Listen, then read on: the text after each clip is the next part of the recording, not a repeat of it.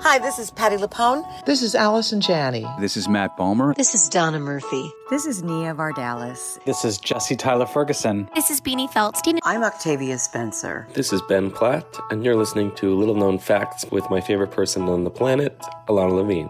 A-OK. Welcome to Little Known Facts, a podcast where you will hear unfiltered, raw, honest, and uniquely funny interviews with artists you love as they talk about the art they love to make. I'm your host, Ilana Levine. Hey, I heard you needed inspiration. He's Alana and friends with some revelations. Little known fact of the day. Every little thing's gonna be A-OK.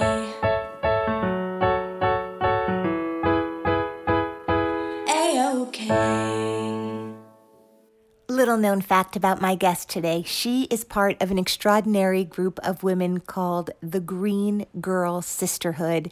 And if you want to know more about what that means, listen to this conversation with the glorious Eden Espinosa. A-OK.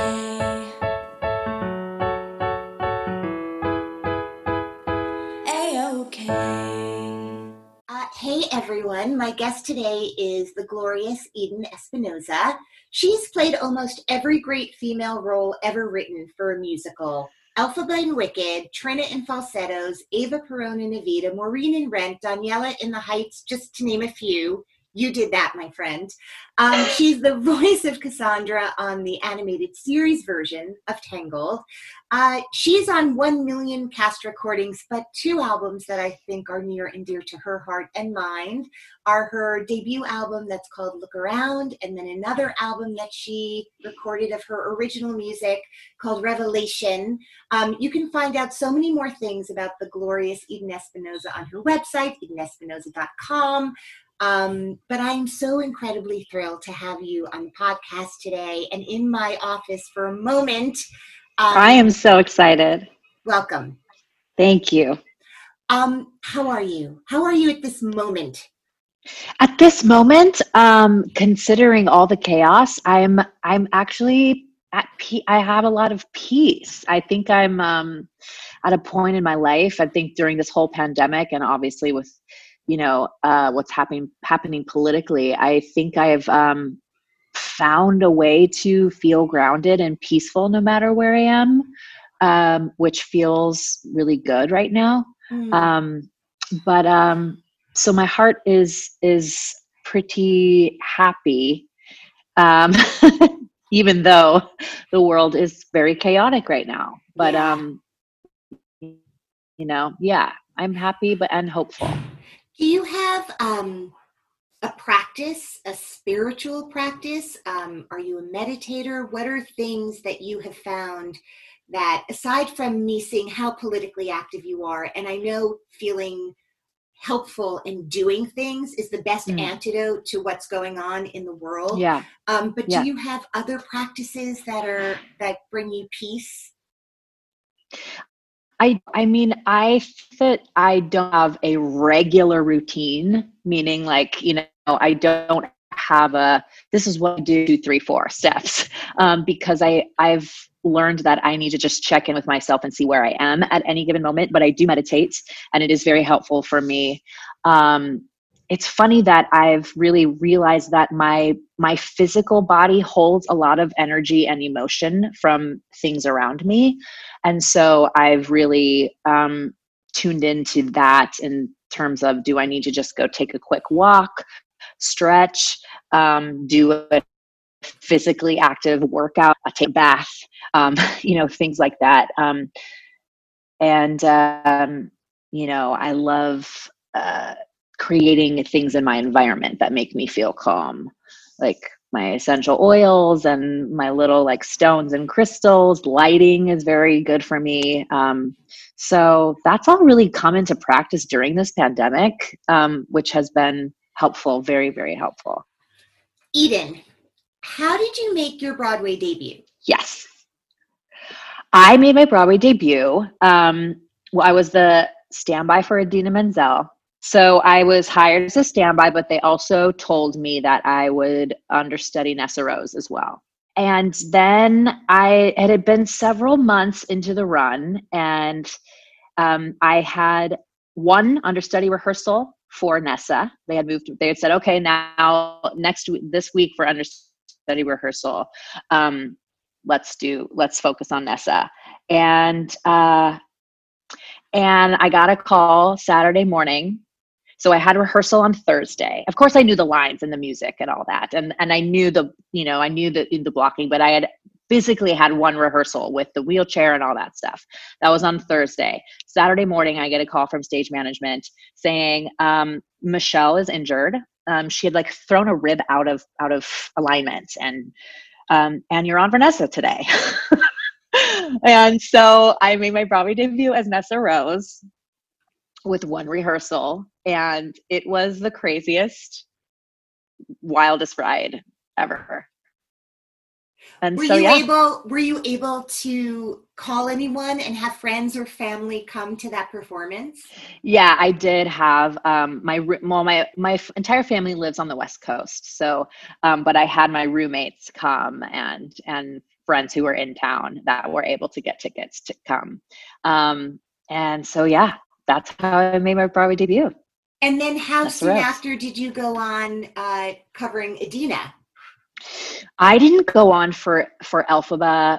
I mean, Idina didn't miss a show forever, and her first time missing was scheduled. It wasn't even because she was sick. She was this was either right before the Tonys. It was around the Tonys. She was filming a movie with Colin Farrell called Ask the Dust. And she had to fly to LA to rehearse something or to do something. And so it was a planned absence. And it was, 10 months maybe into the run. Like it was, no, that can't be. A good 6 months. Yeah. A good 6 months. And so, yeah, that was the first time I went on for Elphaba, which was planned. But I think in hindsight, I would have preferred it the other way around, not planned. No. To be shot out of a cannon is a great way to debut, because you're just not in your head and you're just like, it's incredible. So how many years were you with Wicked from beginning to end? And maybe again in the future, but as of now. As Madame Horrible. Yeah. It's funny. I just said to Craig Burns the other day, who, for those of you who don't know, is a casting director at Bernie Telsey. And I said to him, I was like, I can't wait to be Madame Horrible. So I was with the show from beginning to end, from the first year it opened, 2003 to 2010. And I did a contract every year for 7 years. Wow. And some of them were short, in the beginning, right after I was the standby and I left to do Brooklyn, Stephanie Block had been injured on the tour, and I did the San Francisco leg of the tour. So that was like a 8-week run or something like that. And then I took over on Broadway. And then until then, I did a contract every year. Wait, so they would pop you in to the national tour, or places that the show was kind of seated in other states? Like, how does that work? Because I understand the blocking, the set, the way that the theater is out of town versus Broadway are completely different. Not your words, not your costumes, correct, but in terms of everything else. Yes. So how correct. did that happen? So they brought me, she had been, I guess, like there was a way that they were going to fly Elphaba in on the tour for the beginning of No Good Deed. Originally, she was going to fly in instead of come up on the elevator. And something had happened, and Stephanie, during a tech, and Stephanie came unhooked and was like, she had a harness on and was like hanging by one side of her body, and had been injured, and she had continued to do the show, and she was in PT and all this stuff, and they wanted me to come in just in case she needed some rest, and it was actually my agent who was like, why doesn't she do one city so Stephanie can completely heal, get better, and then she could come back and finish the tour. So that's that's what ended up happening. So they brought me in early to LA, and I watched the show and got to and rehearsed there with Lisa Laguio and learned all the new blocking and because like you said, on tour, there's not a lot of the elevator stuff. There's, different things because you're traveling, and not all theaters can do the same things. So yeah, I watched the show a bunch in LA. I learned all the new things, and I think I did one show in LA as my put in, maybe one matinee, I believe. And then I did the San Francisco city stop. I think it was 6 weeks or 8 weeks. And then Stephanie came back, and she got to heal, and she did the rest of the tour. And then I took over for Shoshana on Broadway. And then I did a contract every year for 7 years. It's crazy. Do you think you know every word and lyric? Is it all in your head still? Do you dream about that? Like that you get a call? No. Yeah. Well, we it's funny because I've had talks with several alphabets, and those, especially those of us who were there in the earlier years, in the beginning, it's whenever we have anxiety about something, it's like an anxiety wicked dream where they call you back and they're like, we need you to come in like last minute. And there's always, mine is I don't get painted green in time. And then like my hands are my skin color, and I have to like kind of hide them until the next time I can get off stage. Some people, don't remember the lyrics or don't remember the blocking. And I don't remember, the songs I remember, I think because I sing them so often still. But I went back to see the show almost a year ago for the 16th anniversary, and there were scenes that I literally didn't remember at all. And I was like, oh my gosh, that's right, this happens. Like just certain moments that that even being in it I used to love, and being away from it for so long, I'm like, oh yeah, I forgot about that. So did weird. You watch it going, how did they do that? How did they do that? Yeah. Oh, wow, it really looks real. Like, wow, that spell really worked. She changed Bach into the Tin Man. That's incredible. How did you get Spoiler to play Maureen in Rent? Like another, like the greatest, and also like the Adina of it all. How interesting that you guys are so, isn't that crazy? Connected, yeah. Yeah. Rent. I always loved musicals and musical theater, and always wanted to do it, as a hobby. But like Rent was the first musical where I heard voices like mine. Mm-hmm. I could sing, like I loved Les Mis. I loved all the, Sound of Music and My Fair Lady, all the classics.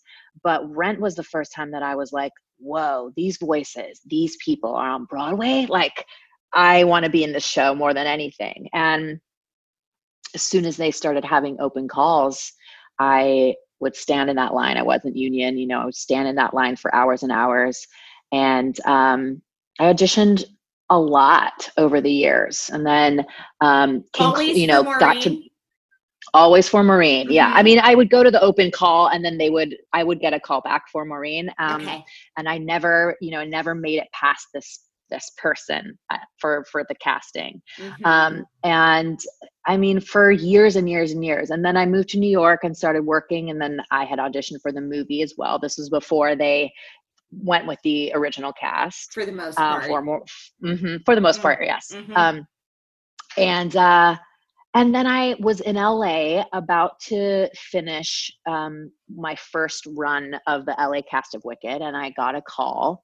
Like what year is this? Just place us in time if you remember. This was in early 2008. Okay.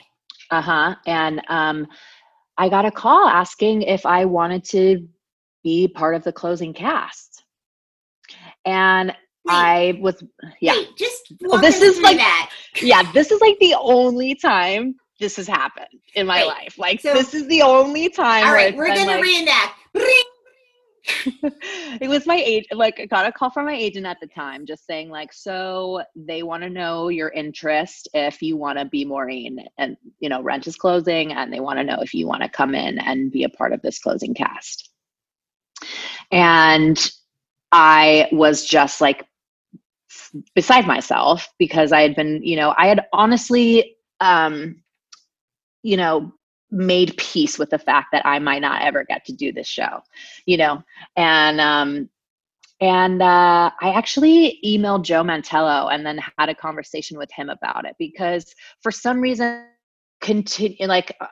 I had this story in my head just because I'd been compared to Adina for so much over the years. Like, is this going to be a comparison? Is this going to be bad look for my career? Like, I just wanted to pick his brain about it. And he said, no, absolutely not. Like, you guys are two different people. You're two completely different takes on everything. I know you get compared a lot, but you absolutely should do this. This is a big deal. And I was like, you're right. and then I headed back to New York. And I was just in the show from, the last few months, from like May to September was the Summer of Dreams, Cast of Dreams. Wow. And Tell then us we about that. shortly, yeah, I mean, it was just such a beautiful full circle moment for me because I took a trip to New York with one of my best girlfriends in high school and our moms, and I had never been to New York, and none of us had ever been to New York. And all I cared about was seeing Rent. And we bought tickets from a scalper. And I just like wept and sobbed. And it was just like, the show, and met everybody afterward, took a picture with Adina. Like, she was just my, I just wanted to be her, and I wanted to be Maureen, like, more than anything. And so that ignited and cemented my dreams of coming to New York and being on Broadway. Wow. Yeah. And so it was just like, just such a monumental time for the show and for all of us involved. And then we found out that we were going to film it, which was, just another layer of icing on a beautiful, delicious cake. And it was just very, very special. So I want to go back. Tell me where you grew up and when at some point people around you and you noticed that you sing remarkably well and have a gift. And so it just is a fact. Like, you have a gift. You can't even take credit for the gift. You were born with this gift. We'll give other people credit for it, but we will give you deep credit for working so hard to preserve it and grow it and nurture it and share it with other people. And so, I've heard in other interviews, and I want this to be new for people, that you were one of those kids who was singing and dancing and doing all the classes, all the extracurriculars, but like, when did you fall deeply in love with the craft and understanding what discipline also has to go hand in hand with this God-given gift that you have? Can you just talk a little bit about that? Yeah. That's a good question, actually, a really good question. Because I feel like when I grew up, when I was a kid, this type of thing was truly a hobby unless you had a parent that either you lived in the LA area that was like pushing for you to be on TV, or like, it just wasn't as easy, I think. And my parents, although musically gifted, were not show people, you know what I mean? Never did this professionally. So they didn't push me in any direction other than they just, I was in classes, I was in lessons, I was in children's theater because I loved it. And it wasn't really until I grew up in Orange County, California, which is about an hour south of LA, in Anaheim specifically, which is right near Disneyland, or where Disneyland is. And I remember specifically when Mariah Carey came onto the scene, like, I just couldn't understand what this human being was doing. And I was around in 8th grade when she like really hit, and I would just practice and practice and practice until I could do it. And I remember, you know, when you're a kid and your parents take you like on all the errands, I would want to stay in the car just so I could like sing. And I remember this one song on her first album, Vanishing. Like my dad was running errands. He was in the store. I was in the car, and I had like sang the song from beginning to end. And my dad came back in the car. I was like, Dad, I did it. I sang it. I sang Vanishing. And he was like, oh, okay, mija, like, okay. And he's like, let me hear it. And I sang it for him. And this was cassette tape days, like, so I had to rewind it and then, stop it. And I remember clocking the look on my dad's face, like, and remember it registering, like, he's looking at me like this isn't normal. Uh-huh. I just remember feeling like, oh, okay.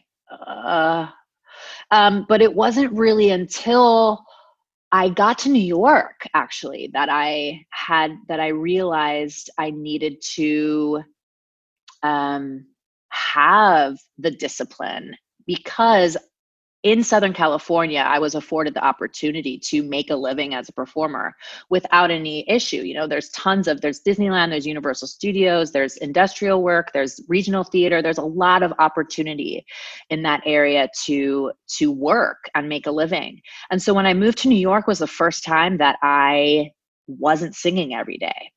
And so I hadn't ever felt my instrument or my muscle out of shape. If that makes sense. Yeah. And I remember like going to an audition after I'd moved to New York. I'd done the workshop for Brooklyn, and I went home to LA, packed up my stuff, moved back. And I remember going to an audition where Alex Lacamoire was the MD, which he was our original MD for Brooklyn the Musical in the workshop phase. And it was, a 60s type thing. And, I sang Natural Woman, and I went to sing it, and my voice was like, what the heck do you think you're doing? And it was the first time that had ever really happened to me. And I put it together that I was like, you're not singing every day the way you normally would, because I'd had gigs every day or singing at Disney every day.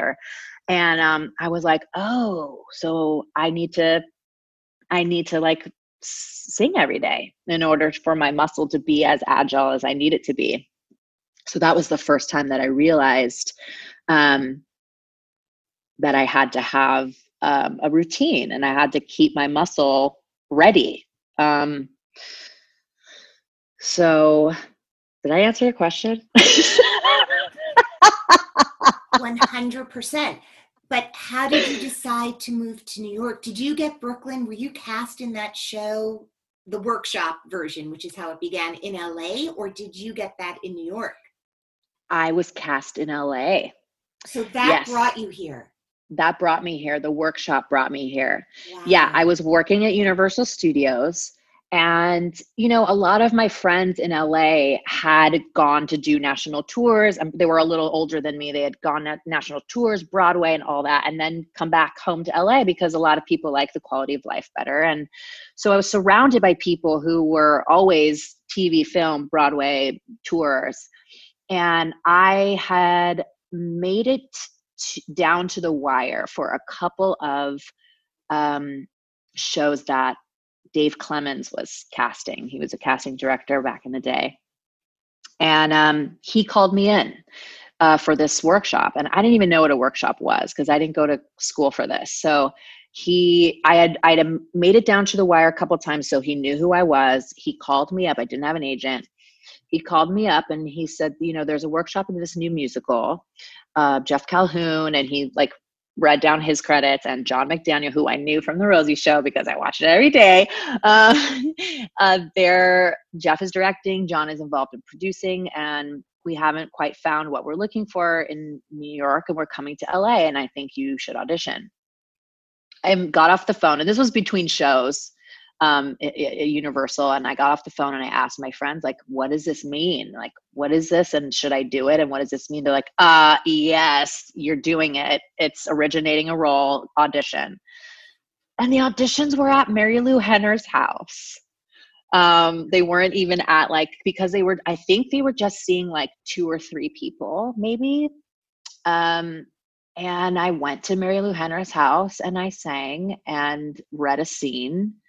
And then I got cast in the workshop. And so the workshop in the summer of 2002 is when we did the workshop. And once that was finished, it was 2 weeks later, I went home and packed up my stuff and then moved to the city.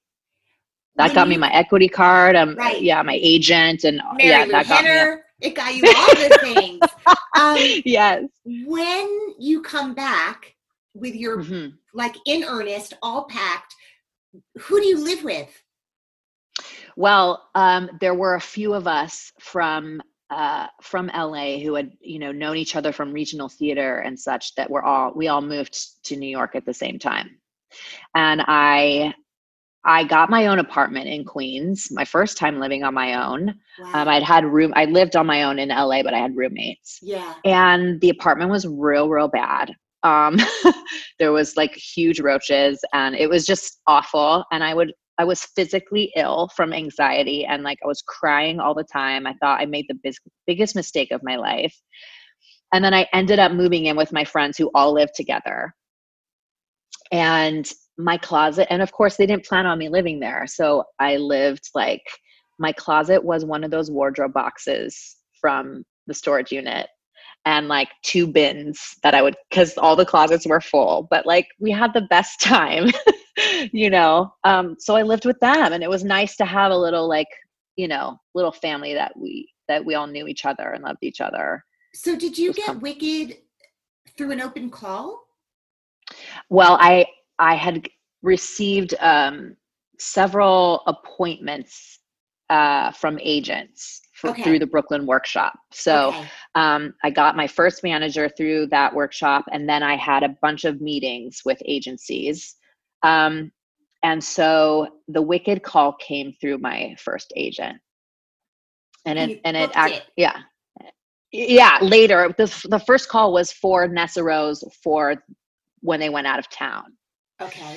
And then I didn't get that. And then they were out of town in San Francisco. Brooklyn was out of town in Denver. And actually Stephanie Block called me because we knew each other from Orange County. Uh-huh. She was like the queen, that we all loved and looked up to. And she had worked at Disney and done a musical regional theater out there. And she was the queen and still is. Mm-hmm. And she called me up and said, I got cast in a show called The Boy from Oz, and I'm not going to be in Wicked any longer. And they're going to be looking for, an understudy or a standby, and you should tell your agent that you want to go in. And so I did, and they knew me from the audition before. And so, I went in. Stephanie coached me on the audition because, I didn't have access to have somebody plunk out the song for me. She sang Defying Gravity a cappella. I recorded her singing it. She gave me they wouldn't give me the script. So it was the Fallen House scene, with the fight with Glinda. She coached me on the scene. And that's when I booked the standby. And they actually were looking for both the understudy and the standby. But because in my mind, I wanted Brooklyn to be my first, my first onstage role. I was like, I'll take the standby because I didn't even know what the difference was. I had to have my manager or my agent explain it to me. Well, will you tell people, in case there's someone listening who doesn't quite understand what the lingo differentials are? Absolutely. So, an understudy is somebody in the cast who has their own role every night, and you also in the ensemble, and you also understudy a principal. And a standby is meant to just literally do that, standby. And so, for example, in Wicked, there's a standby for Glinda and for Elphaba. And the rest of the principals are covered by understudies who are in the ensemble or in smaller supporting principal roles. And so, I chose a standby, and the standby is always the first one to go on. And then if the standby is sick or unable to, then the understudy will go on. So you're saying you wanted to do the standby so that if Brooklyn happened, or when Brooklyn happened, you could do that show. Have your understudy go on for you in Brooklyn if they called you over? No, I just Tell in me- my mind, in my like very naive musical theater mind, Yeah. I even though Wicked was my first Broadway credit, I Yes. wanted my first on stage every night role to be Brooklyn. Got it. Because I had developed it from the Yes. beginning, and and so I was like, I don't want to be on stage every night in Wicked. I want to wait until Brooklyn to be on stage every night as Brooklyn. And you were. And I was, yes. And you was. And you yes. And I was. So I know that Wicked has like 7 years. That's an extraordinary thing. And other than like a series on television, there's so few things in the world of performing that go on for that long. But and I would say it's undeniable, and you can correct me, that was something that kind of put you out into the world and this community in a way that gave you exposure and fandom and belovedness by millions of people. But then you make your own music too, and you've been really prolific in that way. And I want to talk to you about in one of the first cabarets you did, I think it was called Me. Yes. Me. Yeah.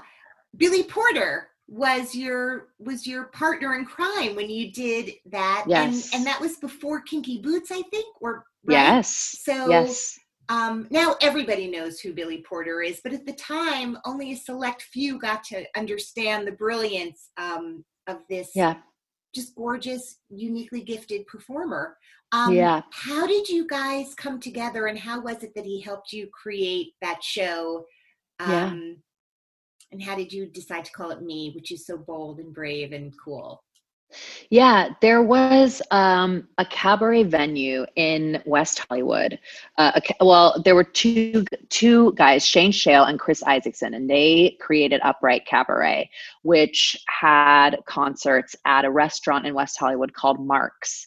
And it was the musical theater hang where people would go and hear cabaret, and they would have musical theater nights, and it was just like a fun time. And they had talked to me about creating a show, and what did I think about, would I be interested in it? And then once I said yes, they talked about having a director, which I had never done before, because we wanted it to be themed. And they were like, what do you think about Billy directing it? I'm like, what do I think about it? Absolutely. And so it was actually the first time that I had been involved in putting myself in a cabaret instead of just singing a bunch of songs, and we called it Me. He just was very good about guiding and leading. And this was when he had been directing a lot. Like, he hadn't performed in a long time and been directing a lot of theater and also concerts. And he just has a gift for bringing out things in you and guiding you through what the right answer is. Like, he never, I just remember, it was so long ago, but I just remember feeling that my input was valued and valid. And, although he had very much a hand in all of it, the source was from me, and which felt empowering and felt really good. And so it was kind of centered around the growing pains that I had gone through, personally and professionally, and in relationships as well, through song. And so it was just like, we whittled, the song list was huge at first, and whittled away. And it was a very organic process. And we took it, we did it we did it in LA, and then we took it to Joe's Pub, and then we brought it back to the Ford Amphitheater in LA, and it's for a sold out crowd. It was just unbelievable. Yeah. So it was amazing. And, you know, they've gone on to produce other things for other people. Shoshana did a sold out night there as well. And a bunch of her Barbara Streisand show that she had worked on with Billy as well. So it was like a nice, it was just a beautiful time for all of us. So is there like a coven? Like, is there a sisterhood of, you've mentioned Shoshana, and you've mentioned Adina, and you've mentioned Stephanie, and all of these incredible, extraordinary artists.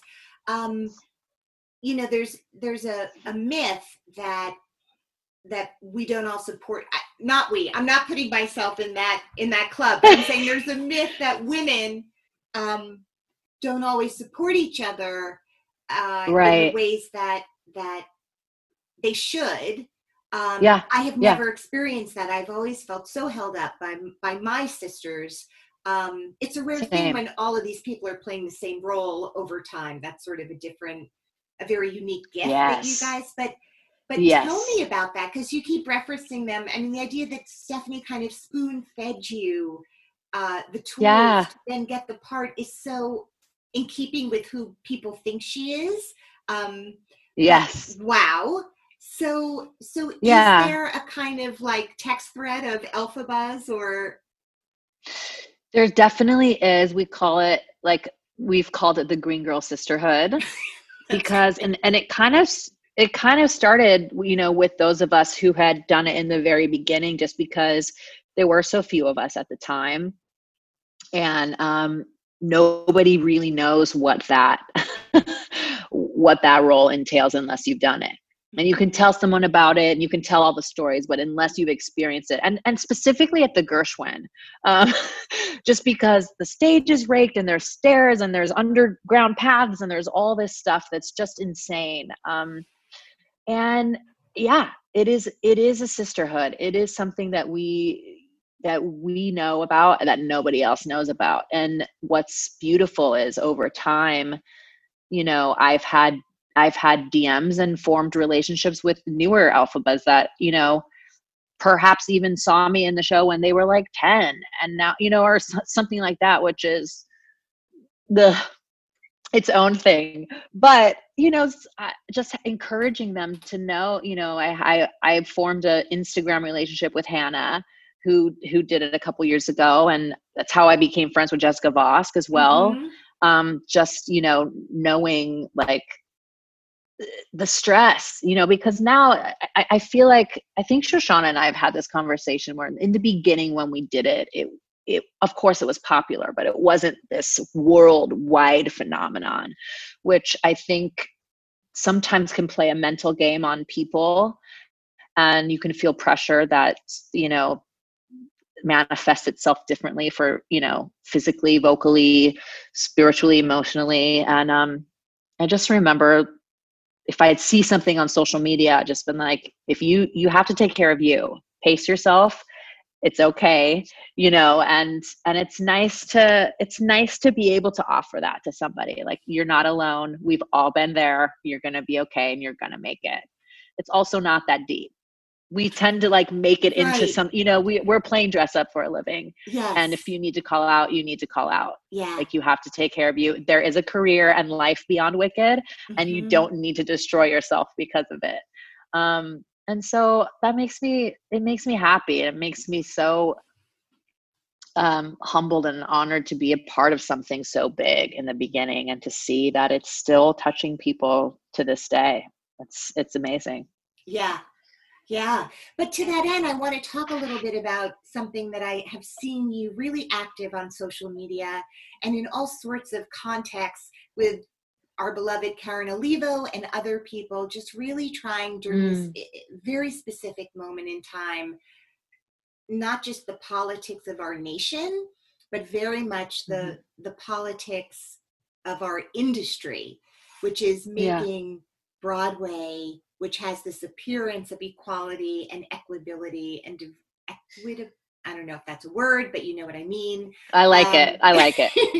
And diversity and all the things that we walk in life feeling really passionately about. Yeah. You have put your face and your voice to really talking about these very hard issues for when our community does come back together. So I just want to talk a little bit about where you are with that and what your feelings are about that, and what you wake up thinking about when you think about the future of the artistic community that you're so front and center and Yeah. beloved in. Thank you. Well, Karen and I, this all started from a conversation we had shortly after George Floyd was murdered, and we found out that there were theater owners and producers that had contributed to 45's campaign. And I was gutted. I really was destroyed because I felt duped, and I felt like, what have I been doing? Sending these messages and playing these characters and really believing that we were all on the same page. And it ignited a spark in both of us. And we decided to start an organization. We started Affect Change, which is Artists for Economic Transparency.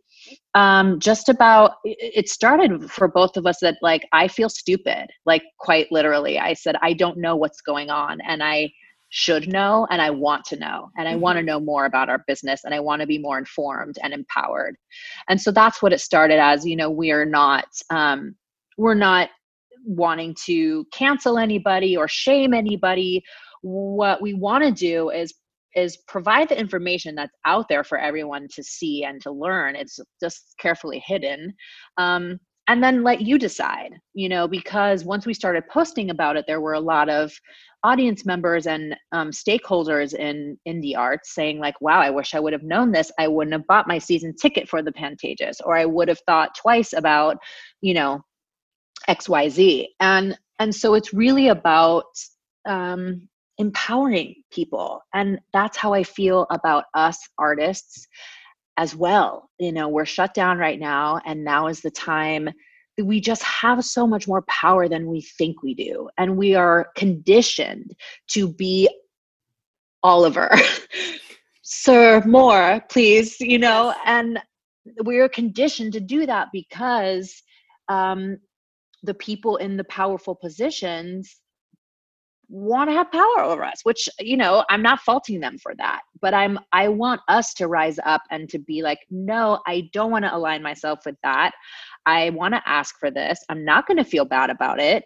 And this, I want to break open that stigma of, my reputation. What if I burn bridges? What if you do? Do you want to work with those people? You want to work with somebody like that? I just feel more and more every day is that if we spoke up and linked arms and really was no to this, it will change. And that's, it's the same thing of saying why do you think your vote is being suppressed? Because it's powerful. Do you know what I mean? Why do you think we've been conditioned to be in this? Well, you should be grateful for every opportunity you have. Well, yeah, I should. And I want to be, but also I want to have a voice, and I want to have a stake in it, and I want to be in control, and we are in control.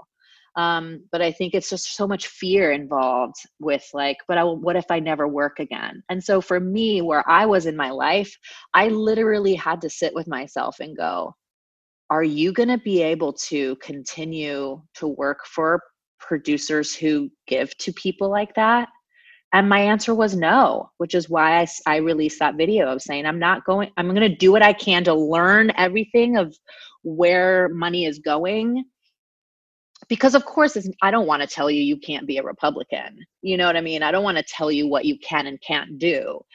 But if you're starting organizations that help, underprivileged communities, that help communities and people who are discriminated against, I really felt in my heart if this is the end for me, meaning with theater on Broadway, I had a good run. Like, I'm proud of everything I've done. Of course, there are goals that I wanted to achieve outside of that, but you know, if I work for a nonprofit theater that is, you know, lifting up LGBTQIA plus and BIPOC, then I'm going to be happy doing that and feel good about my life and sleeping at night. Did you feel like you experienced firsthand racism? Not to the degree of, you know, that's also something that I've had to sit with in my proximity to whiteness, even though I am full-blooded Latina, Mexican American. You know, I haven't experienced a lot of the things that other BIPOC people have. I've really gone into looking at things that are new to my brain, that I might be considered white because my skin is the color that it is, and what that means for me. I've had comments made to me about that I don't look, you know, I don't look Mexican. What is, and I've said like, well, what does Mexican look like? And I've had a composer say to me one time, like, as a, you know, obviously as a joke, but it's not funny. Well, you know, I mean, you don't have a lot of facial hair. Yeah. Or, you know, if I come in one day with like hoop earrings and red lipstick, it's like, wow, you look really Latina today. I was like, well, what does that mean? I look Latina. I am Latina. We come in all sorts of shades, just like everybody else. My cousins in Mexico have blonde, look like you, like, you know what I mean? But it's not even a fraction of, not even a hair of a fraction of what people experience on the regular. And I think for me, what really was the realization of all of my Black friends is that I didn't fully realize what they carry around every day to exist on this planet and walk with every day. And that was the huge of like, wow, you feel this every day, that nobody, that, you know, when you go, it was my close circle of friends, but it was also Daniel Watts when he said one of the many killings, then he went to the producers at Hamilton, was like, I want to do something. And they're like, yeah, we gotta be careful about that. And him just feeling like, I'm invisible. We're invisible. And that is, I don't want to go back to an industry where people I love feel invisible. I don't want to do that. I want changes to be made, and we're working on it. Do you feel hopeful? I do, because we've had a lot of, you know, a lot of town halls, a lot of, you know, I think it's gonna, I'm as hard as it is to say I'm grateful for this time, I really am, because it wouldn't have happened otherwise. Mm-hmm. And I feel like the right people are being woken up. The right people who are in those positions of power are being tapped on the shoulder and on the heart, and the right people are listening to it. And it might not be in my lifetime, you know, it might not, but I feel like the ripples are having an effect, and I do feel hopeful. Yeah, and you're part of what's making those ripples, and it's really inspiring, and I'm really grateful. I watch you and I listen to you, and you've been a real leader for me, and I really look forward to getting to see you perform again in person. Me too. I have great faith that that's going to happen. I don't think you're going to have to walk away. I think there are spaces that are going to open up that you feel proud to work in. I think that's, I agree, what you and Karen and Britton and so many incredible, and Daniel, I mean, my God, the Jam, all of these. I know. That's a whole other, just the power of the performance that is coming out of this moment, the art that is coming out Yes. is just Yes. waking so many of us up in ways that's just extraordinary. Yeah. Before I let you go, and it all seems so, I don't know, to ask for a little known fact when you've shared just such huge, beautiful truths, I want to take the word little out of it because there's nothing about you that could be little. Oh my gosh, so nice. Because you're a very powerful human. But is there anything that comes to mind that you can share that pops in your head that maybe is a LKF about Eden Espinosa? I was on the track of being like a classical musician and a classically trained ballet dancer. We gotta start again. Let's roll it. Rewind. What? So like in 3rd grade for my talent show, I played Beethoven's Fifth Symphony. And like which on the piano, instrument? on the piano, Okay. on the piano. I also played violin, but I was more, I played the piano more. Okay. And then I was in a ballet conservatory, you know, with the strict, like only a certain color tights and leotard and like weigh-ins until I tore ligaments in my ankle chasing a boy when I was in 5th grade. So from like 3 to 10, I was like in it to win it. And then after that, I never went back fully. And that's when I started, I mean, I always sang, but that's when like singing really like, I was more well balanced. Maybe I would have been more like Sutton Foster and done more like a triple threat thing. 5, 6, 7, 8. 7 and 8. I don't know, but wait, running after a boy. Yeah, at church. Were you like jumping over pews? Like, how did the ligament? It was like, you know, we had been let out and he was like darting in and out of people. And I went to like do the dart that he did and my ankle just gave way. And I was out of school for like maybe 4, like it was a bad ligament tear. I was out of school for maybe a month. What so I did for love. There we go. You loved him. I did. Of all the things you've said it's now 4 days later that I've kept you on this conversation. It's gone by so fast. 4 days. 4 days. I know. You didn't even eat anything. Was how you said your father looked at you when you sang Vanishing by Mariah Carey. He saw you and he didn't try to squelch it or tell you to go right instead of left. Right. He just celebrated you. And now we all get to celebrate you. So thank you, Eden, for being with me today and for sharing so much. This was glorious. My pleasure. It has been a great chat. Thank you for having me.